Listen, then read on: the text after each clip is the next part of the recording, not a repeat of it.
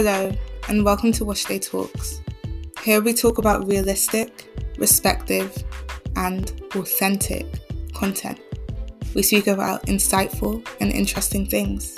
Stay tuned, and thank you for clicking on this podcast.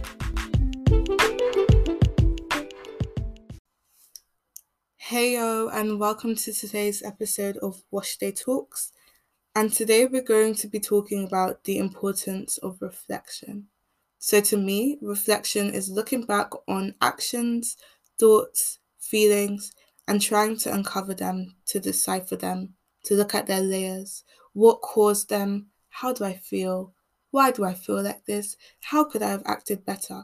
But an important thing for my version of reflection is not only looking at how I feel, how my actions influenced me, but also how I made others feel. Because at times we can get so caught up in this is about me, only my point of view matters, but it's important to also think about other people. And I was listening to a podcast that I really like, and someone said, we tend to judge ourselves by our intent, but we judge others by their actions. And that really caused me to start thinking, if I do something wrong, normally through my reflection, before I started applying this, I would only think about what I intended to do.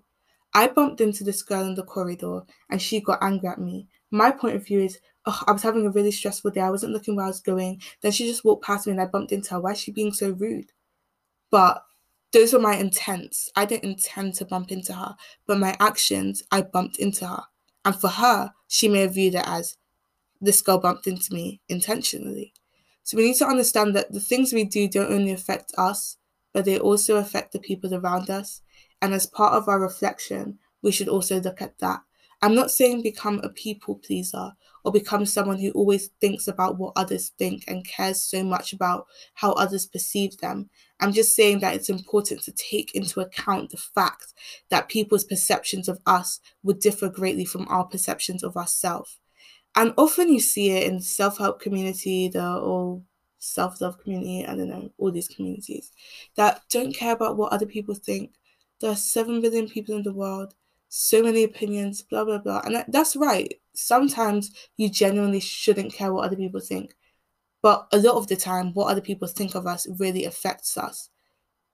You are trying to learn from this person, you're doing group work with this person, if they think you're a really horrible person, it's going to affect how good you work together. And how good you work together will affect the quality of work you produce.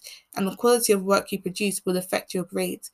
You need to understand that there are times where other people's perceptions of us are things we should take into account and try to change for our benefit rather than just ignoring it. I could go to school and just act however, under the pretense that I don't care what people think about me. But there are times where I have to keep my attitude in check, or if I'm annoyed at someone, I have to refrain from saying what I want to say, not because, I don't want to say it, but because I know that if I say it, it can strain my relationship with this person and their perception of me. And right now, this is not something that I have the time for. But ultimately, I do think it's important to keep in the back of your head that other people's opinions are irrelevant. Also remember that at times you need to factor them in when deciding on how to act or how to react. Yes. So reflection allows for better actions and better understanding of ourselves. If we constantly look back on what we've done, how we've acted, how we feel, we get to understand ourselves more and we get to make better actions in the future. So for me, I realized through reflection, I needed to talk less and listen more. And that has really helped me. I realized that as much as I can be a reserved and quiet person, sometimes when I was quiet, I was lost in my own thoughts. It happens a lot in school. My brain will just wander to some unknown place, and then I have to bring it back and be like, what were we talking about? But recently, not even recently, I've been doing this for a while, but when I am not speaking, I actively try to listen. There's a difference between being quiet and listening. And when you listen, you learn more, you understand more, and you are able to pick up on things that you may not have realized. Don't listen with the intent to respond. Sometimes you have to, but sometimes just listen with the intent to listen, with the intent to understand. If I'm listening to this person give their interpretation of a poem, and in my head all that's going on is how I can respond to them, I may miss some key information that they're talking about. Whereas if I listen with the intent to listen and learn, I would be able to pick up more. Also, through reflection, and this is reflection through actions and things that I do, I was listening to my podcast episodes this week. I listened to all of my podcast episodes, and I found that there were things that I wanted to change. The first thing was that I speak way too fast in my podcast episodes. Speaking too fast is something that my mum has kind of talked to me about, because a lot of the time I'll be speaking, she doesn't hear what I said. Sometimes I say things in school, my teacher doesn't know what I'm saying. And I realized that as much as I don't speak super fast, there are times where I just splurge words. And if you listen to my podcast episodes, previous ones, I tend to trip up over myself when it comes to words and say things that I later on dispute, because I'm not thinking before I speak. I'm just speaking really, really quickly and messing up what I want to say. So through that reflection, I decided that, okay, now when I make podcast episodes, I want to make an effort to speak slower and also speak in a way that people will be able to understand me better. I also realized that I shout a lot in my podcast. I'll speak in a lot of declaratives and speak like this, and it can be a bit intimidating. I'm not going to lie. This morning, I was listening to my Go Getter podcast episode, and I just sounded like one of those self-help people who shout into the camera, "You can change your life if you want to. Don't let anybody put you down." And I was like, is this really the representation of myself that I'm going for? Do I actually speak like this in real life? Is that how I want my content to come across? I don't want to seem intimidating. I want to voice opinions and discuss things. I don't want to condemn people for the choices that they make. And that was something that I wanted to change. Like I said, we judge ourselves on our intent. Others judge us on our actions. My intent was to come across in a calm, persuasive, discussive, is that a word? Open to discussion. That was the type of manner I wanted to come across in. But through listening to some of my podcast episodes, I realized that that wasn't necessarily the case. And if I had never practiced reflection, I wouldn't have come upon this realization, and I wouldn't have been able to change. So when I said that reflection allows us to make better actions, this is what I mean. If we constantly look back to the work we produce, the way we act, we are able to act better, essentially. So yeah, I've already mentioned that, shouting in podcasts. And also, not everybody gives you honest feedback, which is something I spoke about in another podcast episode. I can't really remember when. But in a James Clear blog, I like his 321 Thursday blogs. He spoke about how when you're looking for criticism from someone, a good way to go about it is to ask them to rate you on a scale of 1 to 10. That way they don't have to be too judgmental.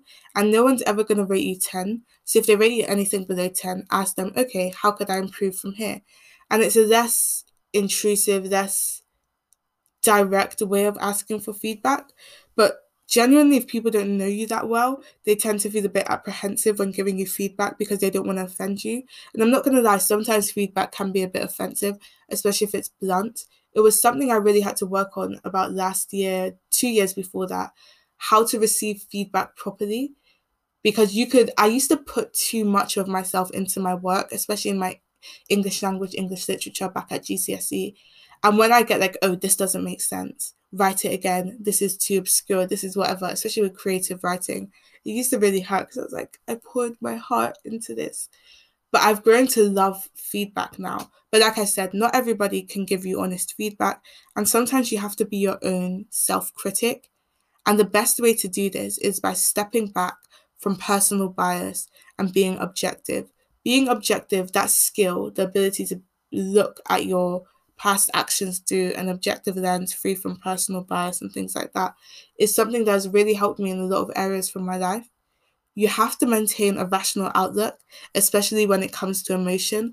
Rational outlook is very important in self-reflection, because once you start allowing personal bias and emotion to take a foothold in your reflection, you stop being genuine and you stop judging yourself based on the objective action. You start making excuses for your mistakes.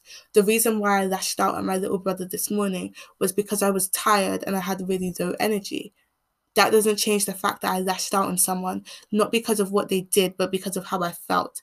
I projected my own negative experiences onto someone else. And it just creates a cycle, because if I project negativity onto someone, they'll project negativity onto someone else, and we just ruin everyone else's day.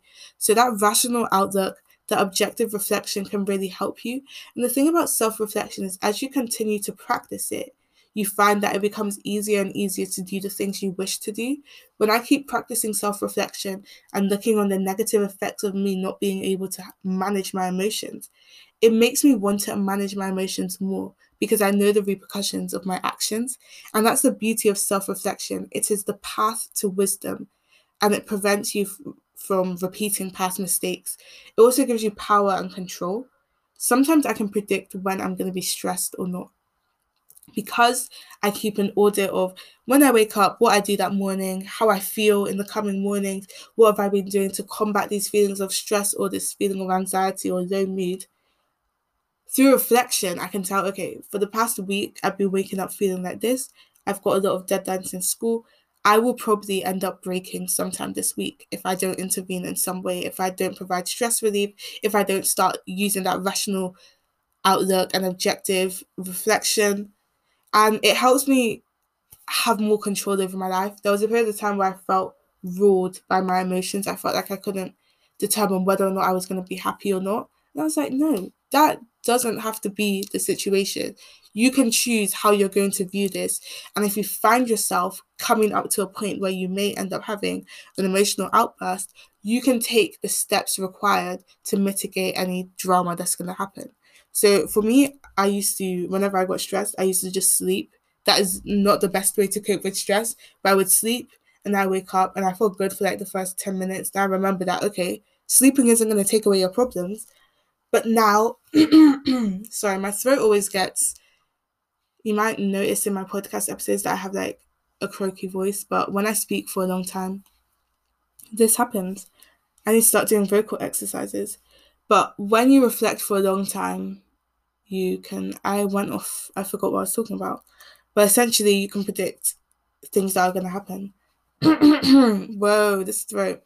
So someone once said to me, "You're really self-aware for your age." And I laughed. And now that I think back on it, I realized that we expect self-awareness to come with maturity. We don't really expect the young people to be self-aware. We expect them to still be in that phase of absorption. We're only interested in ourselves and how things affect us, not how other people feel. But actually, self-awareness comes from reflection and humility. Being courageous enough to replay the embarrassing, upsetting, stressful situations that we've experienced, and having the humility to reprimand yourself and to take the required steps to make things better. Self-awareness is a product of self-reflection.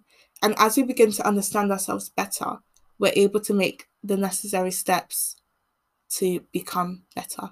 You can't change yourself for the better without being aware of your faults. And self-awareness is something that can really catapult you through life, like take you up to a different level.